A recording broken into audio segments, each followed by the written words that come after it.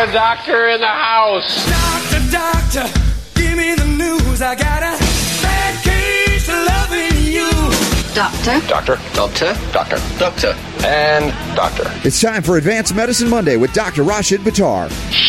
I'm a doctor, not a bricklayer. I'm a doctor, not a mechanic. I'm a doctor, not a coal miner. No pill's gonna kill my head. I got a bad case of loving you. The doctor is in. This is it. This is the week. This is Advanced Medicine Seminar Week in Charlotte, North Carolina, and I'm hearing from a lot of you folks out there getting ready to head to Charlotte for the event, the 19th and 20th, Friday, Saturday, for all you healthcare providers. And the 20th, you will get to see Dr. Buttar and Ty Bollinger and me. And, oh my gosh, Dr. Buttar, you're here. I am. The doctor is in. Hey, everything's good for this thing. This is going to be the biggest one yet. Yeah, actually, we're still having people register, and it's already going to be bigger than, I think, 3 or 4 times bigger than Chicago. So it's pretty big. It's going to be pretty big. Very exciting, very exciting. And, of course, the news is out there supporting what you have been saying for years, what you've written about in the 9 steps to keep the doctor away, that toxic pollution matters. It really does. Check out this article here, and I covered it briefly yesterday, Dr. Buttar. More than 2 million people die yearly from human-caused pollution. Human-caused pollution. They're not talking viruses now. They're talking toxins. Well, you know, it's your moment of duh for me. Yes. Totally. Yeah. But it isn't for a lot of the medical community still, and certainly for the media, who always wants to point out some form of pathogen that is the cause of death in these cases. And what's stunning about this article published in Environmental Research Letters is that they're actually acknowledging pollution as a real cause of 2 million deaths a year. But where is like the Manhattan Project about pollution? It's not there. It's all about, well, we got to vaccinate everybody. What, are there going to be a pollution vaccine next? Yeah, exactly. And you know, the interesting thing about this particular article was that it was one of the co-authors was from the University of North Carolina at Chapel Hill, which is right down the street from me. Yes. I'm of course saying that figuratively. It's about an hour and a half, 2 hours away. But the point is that there is more awareness coming to fruition now. I think that if the general public remembers that the Centers for Disease Control serves 2 functions, and when they have a outbreak of some type of a disease process that kills, 100 people, 200 people, 500 people, whatever happens, they always send out 2 teams. We've talked about this previously, I think, on one of our first shows, probably about 100 weeks ago or so, Robert. But yes. If you remember, the point was that there's always 2 teams that the Centers for Disease Control sends out. One is, of course, the infectious disease team, which everybody recognizes. When you think about the CDCs, we always think about Ebola breakouts and those movies like Outbreak and all these really... Yes. Yeah, I know. It's always the virus that's going to get you. That's the mystery. And, of course, the doctors in white lab coats, the CDC scientists in white lab coats come and they find the vaccine or the drug that kills it, other than... Usually in those body protection suits. In the yeah, exactly, in the spacesuits. Other than if you're Steven Seagal, then you actually go to the flowers and show that the plants have the medicine. Right, exactly. But that's the one team that everybody recognizes. Everybody knows that it's the infectious disease team. But the other side of the coin shows, which nobody really recognizes, but this is the truth, is the other team that they send out is a toxicological team. In fact, it was the CDC toxicological team that really pushed for getting lead out of gasoline back in the 60s and 70s when everybody said that was ludicrous, and they finally succeeded. And if they had not, the amount of lead within the air that we breathe would be so astronomically high. It's still high, mind you. Yes. But comparatively speaking, it would have been so much higher, and there were so many other pathologies that were related to this, as we know how heavy metals affect cardiovascular health, affect the cancerous process, affect things such as diabetes and asthma and many other conditions too numerous to mention here. The point is that that second team, the one that deals with the toxicological components, is never in the limelight, never gets any attention. Nobody ever talks about. Yeah, they don't get the chicks in the smoking hot cars and things like that. That's right. They don't get all the attention. They're the stepchild. They're the stepchild on the other side. But this is interesting that these articles are coming out because, again, think about what happened with the smoking. You remember the multi-million or multi-billion-dollar lawsuits on smoking? That was all because of when the cigarette publicity went sour. Right, yes. They had all the good publicity. They had all the PR. They even had doctors promoting it many decades ago. Yeah, exactly. A cigarette a day keeps a doctor away. But the CDC, there was a component within the CDC that actually had to deal with the cigarette aspect. And I know some of the people there. We've had discussions. I've met with some of the people in the CDC multiple times now. Yes. And it's like a political, what do you call it, bazaar. It's like a political bazaar. You have to make deals with these people. And then, of course, I've been not the majority of the CDC, we know their mindset. But there are people in the CDC that truly want to help and understand the truth. They're not fooled into and distracted into these other issues. They understand what the real issues are, like the lead inside of the gasoline that we put into our cars every day, or such as the cigarette smoking and some of the toxins from the cigarette smoking, which mainstream even now recognizes. Yes. But when the political aspect is put aside, the underlying problem with our entire political system is this bizarre type scenario where you're sitting there in a Mexican bazaar negotiating. Okay, I'll give you this if you give me that. And right. You're not dealing with money and a blanket. Now you're dealing with reform, and you're dealing with favoritism. You're dealing with lobbying, allowing certain things to go through, just like the Monsanto thing, for example. Yes. Why does Monsanto have so much power? Well, because they've got the right people in their pocket. Oh, it's incredible. I mean, there's a story out of a German newspaper I just saw yesterday that is claiming that Monsanto is actually using the U.S. military to target. And I don't know if they're droning people. I'm not saying that, but they're investigating now that there is you can't tell where Monsanto ends and the U.S. military begins. It's a bizarre story, but they're utilizing this against their enemies, whether they be scientists who are questioning it or activists. Yeah, it's just gotten so strange because you can't see it. When you're dealing with a war, or you're dealing with an enemy, you're expected to know where the line of demarcation is. Everything on the other side is the enemy. Everything on this side is friendly. But here, right now, in our own country, we don't even know who the enemy is. In fact, our enemy could be sitting right there listening to our own lectures, or, as we know, listening to us on the radio, whatever it is, and appearing like a friend. The FDA, the medical boards, the regulatory bodies, they're no longer really looking out for the best benefit of the publics, of the citizens, which is supposedly their mandate to ensure the safety of the public. We already know that the CDC with the vaccine issue, they fell asleep at the wheel. They didn't take care of the people. People have gotten injured because of vaccines, and the CDC was responsible for that. So we know that over the last 15, 20 years, the thought process, the government will take care of us, the doctor will be the one that will give us the right information. The people that are appointed to safeguard our futures and safeguard our children will do what they're supposed to do. To now, 20 years later, nobody believes that. Nobody believes the government's looking out for their best interest. Nobody believes that the doctors are looking out for their best interest. In fact, most people don't trust their doctors. They don't trust their government. They don't trust their politicians. They don't trust their banks. They don't trust their investors. They don't trust anybody anymore. And rightly so. Yeah, well, that's the wake-up, the naivete of believing that there are those entities in government that are there to look out for you. And we know and we acknowledge, like you said, the toxicological side of the CDC, real good science there going on, but politics is preventing them. And also, let's look at the issue of liability. When you have a virus, a bacteria, or a fungus, it's neither Democrat nor Republican. It's not Monsanto. It's not the corporate world is also protected as long as you can blame it. But when we realize the law of the terrain gives rise, in other words, if you pollute the terrain, then you give rise to pathogenic life forms that we call disease-causing organisms. Now you really have the source, and that is why the toxicologists are getting second fiddle, because they would bring out the reality of who is polluting. And at that point, the liability is untenable for these companies like Monsanto that is polluting the world with their GMOs and more. Excellent point, Robert. Excellent point, because the scapegoat, it's a lot easier to use the virus as a scapegoat than it is to use a toxin that somebody was responsible for introducing into the general population. Exactly. And when people wake up to see that, you'll realize that the government is not protecting the people anymore, but it's protecting the industry that in many cases they've been assigned to regulate.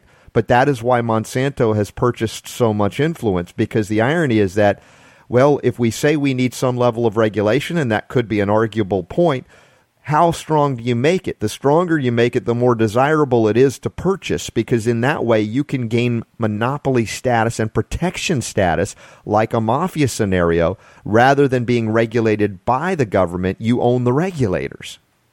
That's exactly what they're doing. That's exactly what's happened with Monsanto, and that's a lot of what happens with the congressional system that we have set up. I didn't even realize that 30 years ago, I don't remember exactly how long ago, it was illegal to advertise a drug on TV. And then Congress passed a bill allowing pharmaceutical companies to start advertising. And from what I understand, other countries don't allow drug companies to advertise. No, they don't. No, direct-to-consumer, they call it DTC advertising. Now, I'm a First Amendment guy. I believe in the right of free speech. But these ads are so deceptive, even though they read all the things that it'll do, or at least some of the things it'll do in nasty ways, but it's really been successful. Now, it's been a boon to the media because of the money flowing into their coffers via advertising, and that group, the media, absolutely lobbies heavily as well. So you see how these games are played, all about how can we get money flow in our direction instead of another direction. Well, it's not just the media, though. Think about all the components that feed this machine. So you've got hospitals, you've got all the employees of the hospitals, not just the doctors and the nurses, but the hospital administrators, the ancillary staff, and the emergency staff, the house cleaning staff, if you want to call them chefs, I'm not sure what you call them, whoever makes the food. Then you've got all the dietitians and dietitians, the social work, all these other components. And so it's a massive, massive machine. So the more drugs people are put on, the more need for hospitalization, the more, and of course some people will say, well, that's not fair to say because, hospitals, there's no correlation between hospitalization and increase in drug usage. But I would say that the more drugs people use, the more side effects they're going to have, the more need there will be for a hospital. And I can look at my own clinic and see how many people come to me on drugs and we get them off drugs and they don't need hospitalization. Very rarely do I have to send a patient into the hospital. And if I do, it's usually because of a side effect from the chemo that they've already had. Right. And as we're cleaning them, they're getting a recurrence of that mobilization of that chemo, whatever the case may be. Chemo is really concentrated pollution, is it not? Absolutely. And it gets stored inside the liver. And when you start to detoxify the body, you actually have the same reoccurrence. They have the same side effects that they had when they were actually going through the chemo as it starts to be released from the system. Incredible. Well, listen, pollution is something we cover here on the Robert Scott Bell Show. It's something that is pulled out of your body when you see Dr. Buttar, and you can see him and Ty Bollinger and me at the next Advanced Medicine Seminar this Friday and Saturday in Charlotte, North Carolina. We've got the links up in the show notes. I did an email blast last night. I hope you picked up on that. If you haven't, sign up for free email alerts at robertscottbell.com. We're going to talk about more pollution issues as it relates to your physiological health, and really a stunning new study. I do moments of duh from the government. This one is it's not so much a moment of duh, but it might be for Dr. Buttar as he'll relate why this may be happening. It relates to burst appendices or appendix. We'll talk about that and a whole lot more on Advanced Medicine Monday with Dr. Buttar right here on the Robert Scott Bell Show after the break. The Robert Scott Bell Show.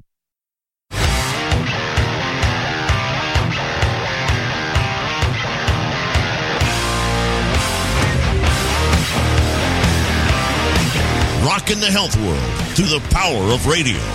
It's the Robert Scott Bell Show. Advanced Medicine Monday continues, and I hope to see you all in Charlotte. And, of course, the big event, Cancun's, coming up afterwards there. I've got the links up to that. We'll talk about it. But talking toxic pollutants, Dr. Buttar, this was healthfinder.gov. The other was a moment of duh. This one's not as obvious to people. Smoggy days may raise your odds for burst appendix. An appendicitis burst related to smog. Now, I'm not totally surprised by this because we know the impact of pollution and toxins on the body, but it's interesting how it even impacts in a measurable way an acute infectious scenario. Yeah, I think that this is an interesting study in that, as you said, there is a concentration perhaps in the acute setting that's causing the appendix is an organ, and I'll let you explain this, Robert, because this is something you taught me. I didn't really realize this from a historical perspective about the appendix, but yes. If the appendix is a residual a remnant that is actually, this is what we believe in conventional medicine, that it's a remnant, but if it actually is something, I'm sorry? Yeah, no, I just laugh when you say that because, the belief systems of modern medicine, like the religion of old, right? Well, we believe it's just a remnant, God goof. We don't know why it's there. It's just kind of hanging out there. Let's take it out. Yeah, exactly. When in doubt, cut it out type of scenario. But if you think about it, the way that the appendix is positioned, and this is something really interesting, that the appendix is at the beginning of the ascending colon. So it's where the small intestine and the large intestine actually join. And for people that may not know, you've heard about the appendix but don't know really what the appendix is, it's this little part of the small bowel, large bowel. It's actually part of the large bowel. It's actually part of the colon itself. But it's a thin little portion that extends out from the large bowel as the small bowel joins it and kind of hangs there on the lower right side. So as soon as everything transitions, of the food that you've consumed has now transitioned from the small bowel, from the small intestine into the large intestine, as it comes into the large intestine, there's this little thin finger-like projection that hangs off that ascending colon. And it's always been thought of to be a remnant. It's like a deflated balloon. What happened to that? Right, exactly. Yeah, I think that's a good analogy. Actually, if you take a balloon, one of those long balloons that the clowns make into little figures and such. Yep. If they leave that little bit of air at the end, and it leaves that balloon uninflated at the end, so it's like 2-3 inches. That's basically what the appendix looks like. Now, what happens when the appendix gets inflamed? Why does it get inflamed? Because they say, well, it's got remnants of food particles that have caught in there, and so it gets inflamed because it can't empty out. It's a remnant. It's not functional, so let's take it out. And this is what I've always believed as well. I trained in general surgery, so this is, in my mindset, this is exactly what I've been taught, and it makes sense. However, you pointed out something that was really interesting, and that is, think of plumbing underneath a sink. There's always that, what's it called, a J hook? Yeah, the J hook. That's right. Yeah, there's a reason for that.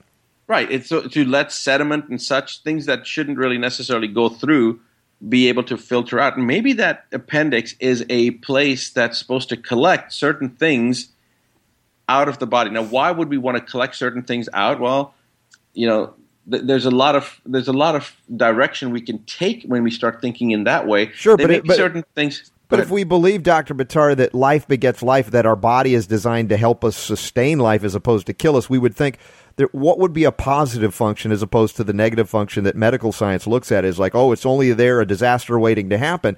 Would we not say that there might be a design there to pick something up that could be a benefit later? Well, exactly. That's one possibility. Another possibility is that, for example, the body doesn't want to have lead in it, but it doesn't necessarily always excrete the lead. It will store it into a deeper recess, bone, for example, or mercury that has a propensity for fat and brain, for example, or the myocardium, the fat that surrounds the myocardium, the pericardium, or cadmium that has a propensity for lung parenchyma. The point is, sometimes the body, in order to try to protect itself, will try to push that stuff out of circulation, and if it can't excrete it, it'd rather push it deeper into some tissue. Now, for whatever reasons, whether it's a better or worsening issue, it's the body trying to protect itself. It's almost like saying that... Well, it's a defense mechanism. I mean, the thing is, if we believe in an intelligent life, and our cells are smarter than us and smarter than most doctors, they got to be working for survival and have strategies for survival all the time. The question is, can we be smart enough to figure it out?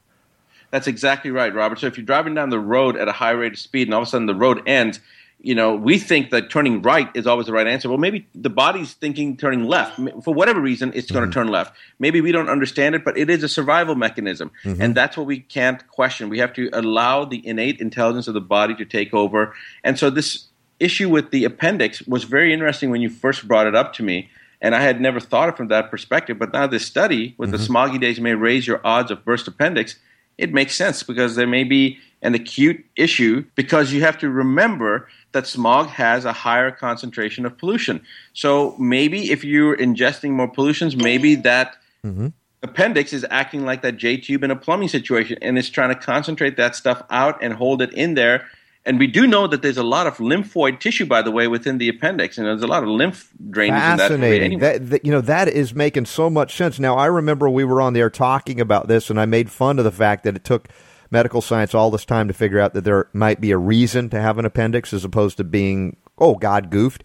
And the Duke University study had said that it was a storehouse for microflora. Like, think about being in the wild before all the technology and having probiotic supplements, which we also like and utilize, that you'd have to have a way. Let's say you had a food poisoning and you were out in the wild. How do you restore, replenish that? And nature provided a way that, and you said right there at the ascending colon, right there between the large intestine and small intestine, that there would be a way to replenish from an internal milieu perspective. However, as you said also, the opposite is true, that if the body needs it, it could be utilized as a little dumping ground to get it out of some areas. And if there's lymphoid tissue connected to it, if the lymph is not static, which it is in most Americans, unfortunately, there'd be another escape mechanism available to it. Exactly. And here, this is a really excellent point, because the more stagnant the lymphatic system is, the more chances that a person is going to have a serious pathological condition. In fact, right. I've said this over and over, that if I was only given one option, if I only had one tool in my arsenal to deal with patients suffering from cancer, it would be to stimulate the lymphatic system and allow for better, more effective lymphatic drainage. And that stagnation of the lymphatics is really one of the most significant reasons for people getting cancer. In fact, we've tested patients whenever they come in, when we start treatment for them to stimulate the immune system and do all the things that we do, especially when they have cancer, they have a stagnant, almost a non-existent, non-functioning lymphatic system. See, you have strengthened my argument, Dr. Buttar. Thank you very much, because a couple of weeks ago, was it last week? I was feeling not so. No, I think it was a couple of weeks ago. The energy wasn't flowing as well. And I realized, listen, I'm researching, I'm doing this broadcasting. A lot of my life is sedentary and sitting down, and of course, I love to work out, and I'd fallen out of that habit and in a consistent basis. And so when I went out in a concerted effort, especially to move the lymph, and man, did I won't say I overdid it, but I did it. And my body just started dumping. And I felt rotten. I felt awful. And of course, most folks would say, well, you caught something. And I said, no. I'm eliminating something. And this is the process of misery I have got to go through because I was being stagnant. And so that movement is so critical to life itself. Life, in fact, is movement. So thank you for reinforcing that. Yeah, in fact, it's one of the most important components of life, and you've heard our great-grandfathers and great-grandmothers talk about, there's an old adage, if you don't use it, you're going to lose it, and that is such a true statement. And I've had the same issue, Robert. I mean, I try to get my workout. In fact, my workouts have steadily gotten shorter and shorter, but become more and more intense. And the intensity, I believe, has a lot to do with it. Yes. But at the advanced medicine seminars, which people, maybe I shouldn't even say this, but there's going to be something that we're going to all experience, the people that are in attendance at the advanced medicine seminar in Cancun, where we're going to be doing something every morning that will allow a person to experience a difference. And maybe in the beginning, they're not going to feel so good, but by the end of that week, I believe that everybody will have experienced firsthand the difference of what I'm talking about. And I'm going to start not talking about an exercise program. I'm talking about the biggest reason people don't exercise is because of time. And of course, that's a ludicrous excuse, and I've used it myself, but it still is a ludicrous excuse because it's like saying, well, I don't have enough time to work out. Well, then you don't have time to live, because if you don't work out, you're not going to have enough time to get all the things that you're supposed to get accomplished in your lifetime, because you're going to have a shorter life. So that's not a sound excuse to say you don't have enough time, but I'm going to try to even deal with that issue by showing people how quickly they can get not only an effective workout, but a workout that's going to do what they need from a health perspective for their body, and then add a couple components. Sometimes people think, oh my God, if it's going to be more intense, it's going to hurt more. Well, yes, there are certain components that will hurt more, but there are other components that you can do that are relatively easy to do, but the effect is amazing. And I'll just give one hint, and that is that it's all to do with the diaphragm. This particular component that I'm talking about is to do with the diaphragm. And when I have done it on a regular basis, everything, my mind, my body, everything, emotional, psychological, spiritual, everything is balanced. When I don't do it regularly, there tend to be more erratic times. Do you think we'll be able to get people a sneak preview in Charlotte this week? Yeah, actually, bring that up, because the martial arts talk about this constantly. In fact, I'll just say it right now. In martial arts, what is the key in martial arts? The key in martial arts, Robert, can you guess what that is? Well, it's one word. The chi. It's energy, that's true, chi. But if you talk to somebody who's actually doing martial arts, they will say the power is in your breath. Breath. Yeah. And that's the chi energy, the prana, the life force is coming in and out through that mechanism. So interesting that we also tied it into pollution, because we talk about the inhalation of these pollutants impacting things like the appendix even. So how much impact is that if that which is coming in is not pure and clean? And Robert, this is a very good point, and I'm glad you brought this full circle back, because when you're talking about the life energy, and I'm talking about breath, and I'm talking about moving the diaphragm, well, when you're moving the diaphragm, you are stimulating the entire lymphatic cascade. Everything's pumping up and pumping down. It's take a big pulsatile balloon and you're compressing it and you're expanding it and you're compressing it and expanding it. When the diaphragm goes down, you're actually increasing your surface area and the entire volume within the chest cavity. The diaphragm goes down, everything sucks in, the chest expands, air comes in, the diaphragm then comes back up, it pushes all the air out, that's the exhalation, and that's where as you start moving that diaphragm up and down, you're not just getting the breath in and out, but you're also moving the lymphatics. And if you do it right and you add a little bit of motion to it, you will start to experience certain components. Now you're getting a little adult on us. Are you going where I think you're going? Well, I'll tell you, I don't know, where do you think I'm going? No, never mind. I didn't say anything. It's just me and my brain. Sorry. Okay. Well, okay, now I understand where you thought I was going. No, I'm not going there. The point is, though, that I have experienced certain things where my hands and my feet will start to sweat. Yes. And all I'm doing is breathing. Right. I'm not doing anything else. So why would your hands and your feet start to sweat? And you will start seeing the hands and feet actually begin to become cooler, but still sweating. Well, cooler, that doesn't make any sense because you sweat when you're warm. So why would your hands and feet become cooler and yet be sweating? I didn't quite understand this until... Well, we got to take a break. Cliffhanger moment.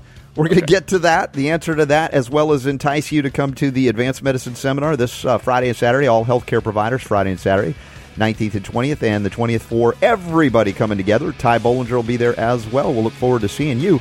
But in the meantime, say thanks to those who support this message of health, freedom, and healing liberty right now on Advanced Medicine Monday with Dr. Buttar right here on The Robert Scott Bell Show. The Robert Scott Bell Show.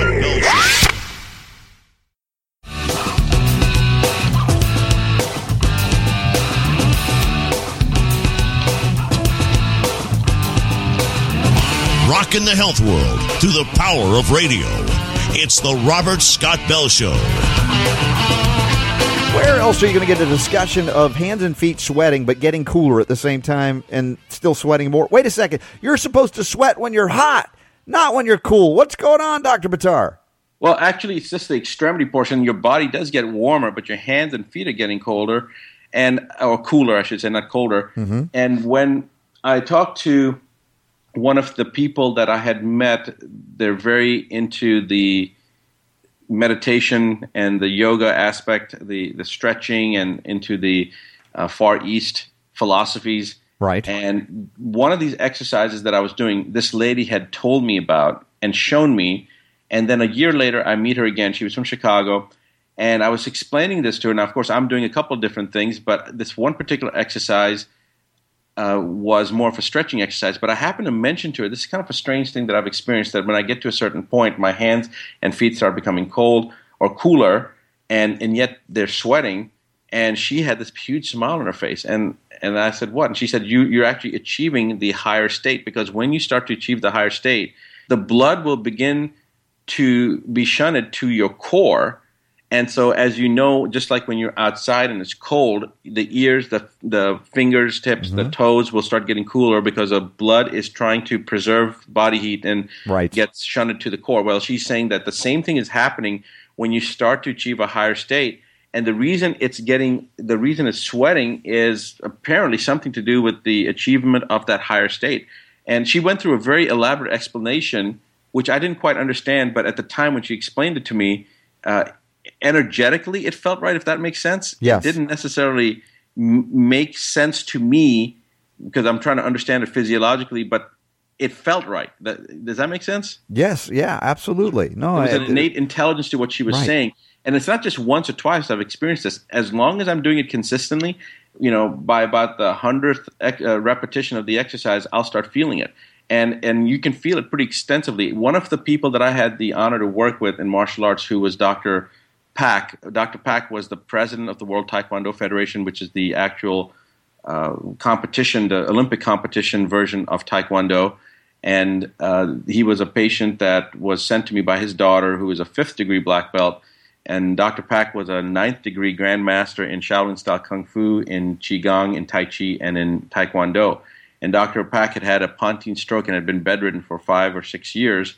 And we were able to get him out of bed and be able to walk within about 48 hours of treatment, actually stand within about 48 hours. And 72 hours he was walking. And within 2 weeks he was able to kick again. And actually his video is on Medical Rewind. But Dr. Pak had shown me a couple of these exercises as well.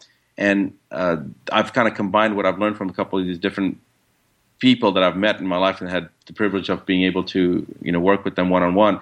And Dr. Pak used to do this exercise, and Robert, this is no exaggeration. He would stand there, and he would move his body from side to side, and there was a certain hand motion. And I started doing this as he showed me, and he would say that, if you went at a certain point, you're going to start feeling the energy ball. He called it an energy ball, and it'll pulsatile it'll be pulsatile. You can actually feel it pulsing within your hands, open hands. You don't have your hands clasped. So I was doing this with him, and I did this with him for a couple of days, and I couldn't feel anything, And he's showing me the way to do this, and he's talking about how you cannot feel it, this and that. And at first, I never said anything, and finally, like in the 4th or 5th day, I told him, I said, I don't feel anything. And he turned around and he looked at me with this look like, what? You don't feel it? And he comes up to me and he puts his hands on the outside of my hands. Yes. Okay, just puts them on the outside, just like a father would put his hands on a child's hands, on the outside to help guide him. Right. And he goes, what, you don't feel this? And he starts going back and forth. And in like 15 seconds, I start feeling something inside my hands, between my hands. And my hands are like about 6 inches apart now, okay? Yes. So there's nothing there. I can look at it and see there's nothing there. And yet I can feel this beating. It's almost like a pulsatile, not like a heartbeat, but something that's expanding and contracting and expanding and contracting. And he's looking at me in my face and going, you don't feel that? And I'm like, yeah, I do feel that. What is that? And he goes, that's the energy ball.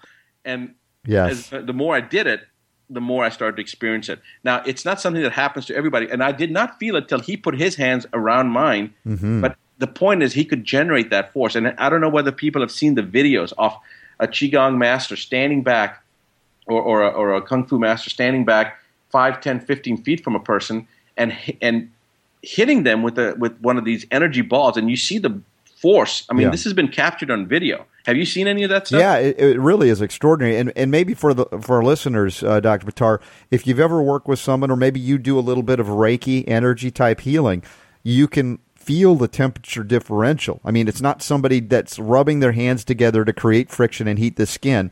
I know it's palpable, it's very measurable, and so you don't have to go to the Far East or far-flung regions of the Himalayas to experience this for yourself.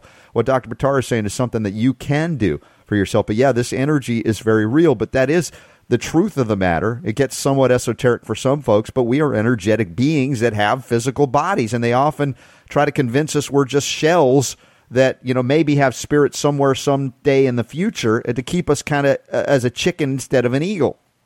Yeah, Robert, you remember a couple of weeks ago, maybe a couple of months ago, we talked about a patient of mine that I hadn't seen in 7-8 years, and there was a recurrence of cancer, and another doctor referred her back to me. And do you remember that when I talked about her husband, and we talked to her about the key word? What was the key word? Why can some people do this, what you're talking about, and other people can't? Right. And I talked to the husband, and I asked him, it was about this ability to have the healing touch. And anybody who attends in Charlotte will actually meet one of my nurses who experienced this with me when we were in Mexico at one of my mentor's clinics. And what she personally experienced, she was in a lot of pain, and I just put my hand on her knee and took her pain away. She was crying. She was in so much pain. Right. And she said, why is your hand so hot, Dr. Buttar? And I moved my hand, and I let one of my other nurses feel it, and my hand wasn't hot at all. Her knee wasn't hot, but yet she felt that heat and she had release of pain. And so that type of scenario, what I'm talking about, people can actually talk to people that have experienced it. But my question to that patient was, why do you think some people can do it and some people can't? And do you remember what his answer was, Robert? Was it about belief? I don't recall. That's exactly what it was. His answer was because I think they can. And I said, that's exactly right, because everybody has the ability to do it. Everybody does. It's whether you believe you can do it or not that makes the difference. If you don't believe you can, there's no way you can. Yeah, remember part of my upbringing, of course, I was raised pharmaceutically. I've told the story many times. But my aunt, who was in a traffic accident, nearly died, lost vision in one eye, came out and suddenly discovered she had this ability to lay hands. What they call it faith healing over there in England, where she does this, and she's been one of those key people over the years, and she's still, my mom's visiting her right now, that has done that. She did this for me when I had tendonitis by my knees as a child, and the doctors, the orthopedists, were going to go for surgery, and we'd had a 2-week session when she was visiting over the holidays, and I went back to the doctor in January, and they said, "What have you done? Because it's all better." And I didn't know, except to say it was warm. I could feel things like that. And I could actually feel tissue moving, even though she wasn't manipulating anything physically, tightening up. I remember it to this day. It's as real as I'm just pinching my arm right now, the sensation that I had and the healing that occurred. So there's so much more to healing than meets the eye. That's an understatement, Robert. There's so much more. You're absolutely right. And whenever Star Trek is one of my favorite shows, and whenever I see how Star Trek starts and says the last frontier, I've always thought, no, it's actually within us that's the last frontier. Yes, the final frontier is within. Yeah. And of course, a lot of these, see the kind of excitement that Dr. Buttar and I have, I mean, when we get together on the air and do this every week, this is the kind of, if you want to use the term magic, I don't think that appropriately describes it, but you kind of get the sense of it. When we're together at the advanced medicine seminars, this is the palpable energy that flows through this. That's why I'm saying, if you can find a way to get there, whether it's close to you or far from you, you will be richly rewarded with an experience that will change you for the better for your life. This is what has happened in previous ones, and I anticipate this will also be happening this Friday and Saturday as well. I think it's gotten better each time too, Robert, and everybody knows this isn't being rehearsed, because if it was, then me being a big fan of Star Trek, and in fact even the trailer that Don did with me, I'm not a doctor, I wouldn't have screwed that up and said last frontier when it's the final frontier. I wasn't going to call you out on it, because that means I'm calling myself out. I would have been a bigger nerd than you. All right, let's take a break here. We've got some healing to do. I've got a question about serotonin and depression coming in from a listener. We might do a little bit more political healing as well, but stand by. You never know where it's going to go, but you know it's going to be good, because it's Advanced Medicine Monday right here on the Robert Scott Bell Show with Dr. Rashid Buttar. Stick around. We'll be right back. Live around the world. The Robert Scott Bell Show.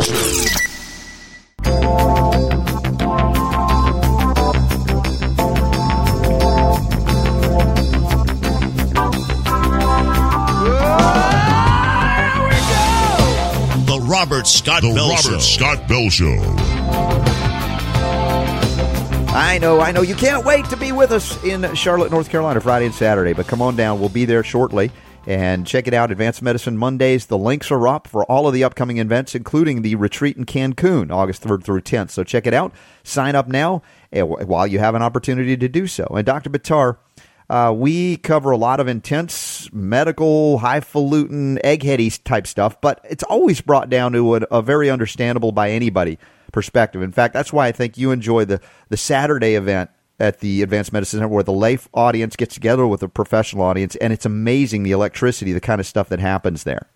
Well, the thing is, Robert, when you have awareness that's coming to an individual, and it's only one person that's getting that awareness, that's something that I believe certain people that are sensitive can feel. Yes. But when you've got a whole group, and it's not just the group that is the lay audience, sometimes there's a moment of, as you would say, duh, for the doctors as well. Yes. And providers. You know, there's an awareness coming together. It's almost like a becoming one. I know that sounds kind of metaphysical, and that's not what I mean to make it sound like, but there's an awareness that we are all one and the same. We are all looking for the same thing. In other words, a patient may be looking for a better solution to their problem or to the problem of one of their loved ones. And the doctor that's there or the provider that's there is also looking to be able to provide a better solution for their patients. And sometimes that doctor or that provider became involved with this whole thing because of a personal situation with their own health or with one of their own loved ones' health.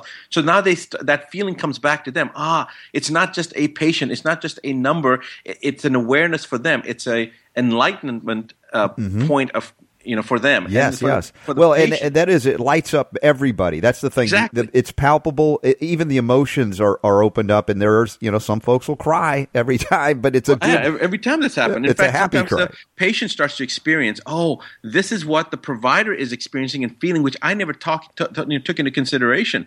The regulatory burdens that they have to deal with, or the agenda of being ridiculed by one of their peers, and they're just trying to help me. So there is that awareness, that coming together, and that is very powerful, and it's very palpable. Yeah, and when you see the docs go through it too, for anybody that's in the lay audience there, it's really profound because you recognize, as you said, they're human too, and they're after the same thing, healing, and they want to also provide that healing. Now, let me ask you about something I covered earlier in the show today. Your professional medical opinion, put on your thinking cap here. This is a hard one because the government just figured out that smoking plus heavy drinking might not be good for your mental acuity. And I'm not sure about this. Yeah, I think this should be put right there along with the other moments of profound, like vaccines and yes, and mercury, et cetera, et cetera. Smoking plus heavy drinking may accelerate mental decline. So, I wonder. I don't mean to be facetious here, and I'm only being partially facetious when I say this. But the people who did this study, I would wonder how much do they smoke and drink, because obviously they have some acceleration of mental decline to have even, brought this question up, that somebody would actually test this. Right. Well, it is incredible. But look, there's a lot of stuff going on out there that people aren't figuring out, including in the political realm. We just had Robert, hold on. Let's talk about this for a second. Sure. You know that smoking has increase in mercury, lead, cadmium. These are all substances that increase oxidative stress, that cause lipid peroxidation. So clearly, anything to do with neuronal degradation would logically be assumed to occur if you smoke. And drinking, we know that when you drink alcohol, it is essentially the alcohol gets converted to formaldehyde. For people that don't know what formaldehyde is, it's embalming fluid. It's affecting your liver. It's preventing the liver from functioning, and the liver is the oil filter of the body. So it's like taking your oil filter and blocking it, or pouring syrup through your oil filter and then expecting your oil filter to actually filter your oil after you've poured syrup or mud through it. Right. So how much, why do we need to do a study to see that, yes, it can accelerate a mental decline? Of course it's going to accelerate not only mental decline, it's going to accelerate every kind of decline. It's going to accelerate physical decline, spiritual decline, intellectual decline, everything. Well, at the risk of opening up a can of political worms here, we only have a few minutes left, but the American population seemingly was transfixed on this Trayvon and Zimmerman trial, an issue of whether it was self-defense or not, ignoring perhaps the most profound and important realities that we're losing our rights to life, liberty, and property on so many levels here. And you actually, we were talking off the air a little bit about this. I don't know if you want to revisit that, because that's another realm of consciousness. I think we would be remiss if we didn't, Robert. So this segment that I'm going to read is from a lady by the name of Erica Nolan, who is the editor of a online journal called the Sovereign Society and Sovereign Digest, I believe it's called. Yes. And I'm just going to read it verbatim. When Edward Snowden stood up to tell the world that the U.S. government was granting itself unthinkable control over the American citizens as well as global society, he had one fear. It wasn't the fear of imprisonment or being thrown into his current life of exile. It was that, at the end of the day, nothing would change. He would expose the truth, and after a little media frenzy, nothing would change. And his fears have come true. There hasn't been any angry mobs in the street or a group of fed-up, educated taxpayers demanding that Obama and the rest of Congress immediately discontinue phone tracking and internet monitoring. No serious calls have been made for impeachment. There hasn't been a bill on intelligence reform rushed before Congress. There have been no hearings. Sadly, there is nothing much that has happened at all, except for a few pissed-off European allies. Everyone just seems to have shrugged. I saw online post the other day, President Obama spies on half the world and no one cares. But Paula Deen uses a racial slur 30 years ago and everyone loses their mind. This is a sad but accurate snapshot of the state of the U.S. opinion. Now, the reason I thought this was important, and she goes on to say, it frustrates me to no end that the majority of us no longer care about civil liberties or personal freedom. More and more, I feel like I'm alone, especially when it comes to my beliefs that liberty, freedom, and the unfettered ability to create a successful life for myself and my family is no longer the American ideal.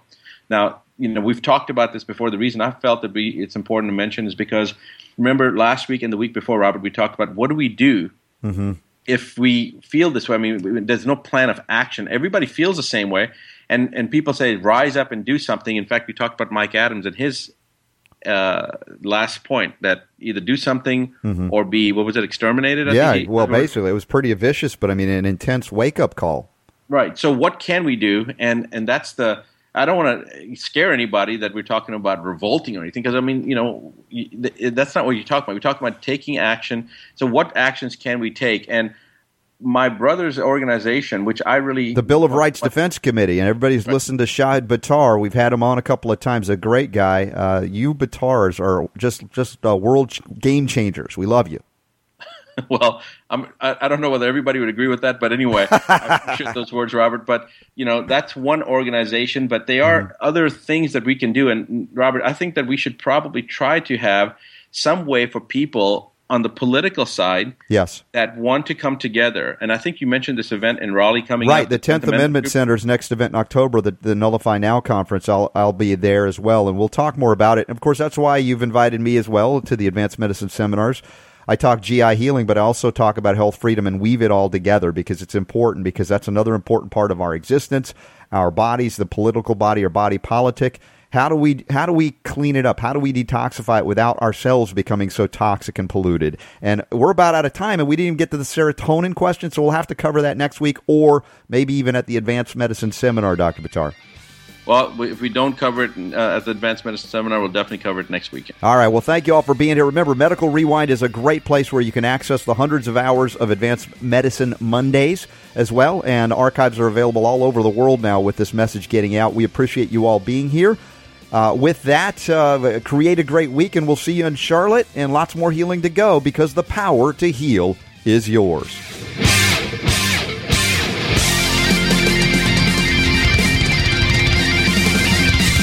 The Robert Scott Bell Show.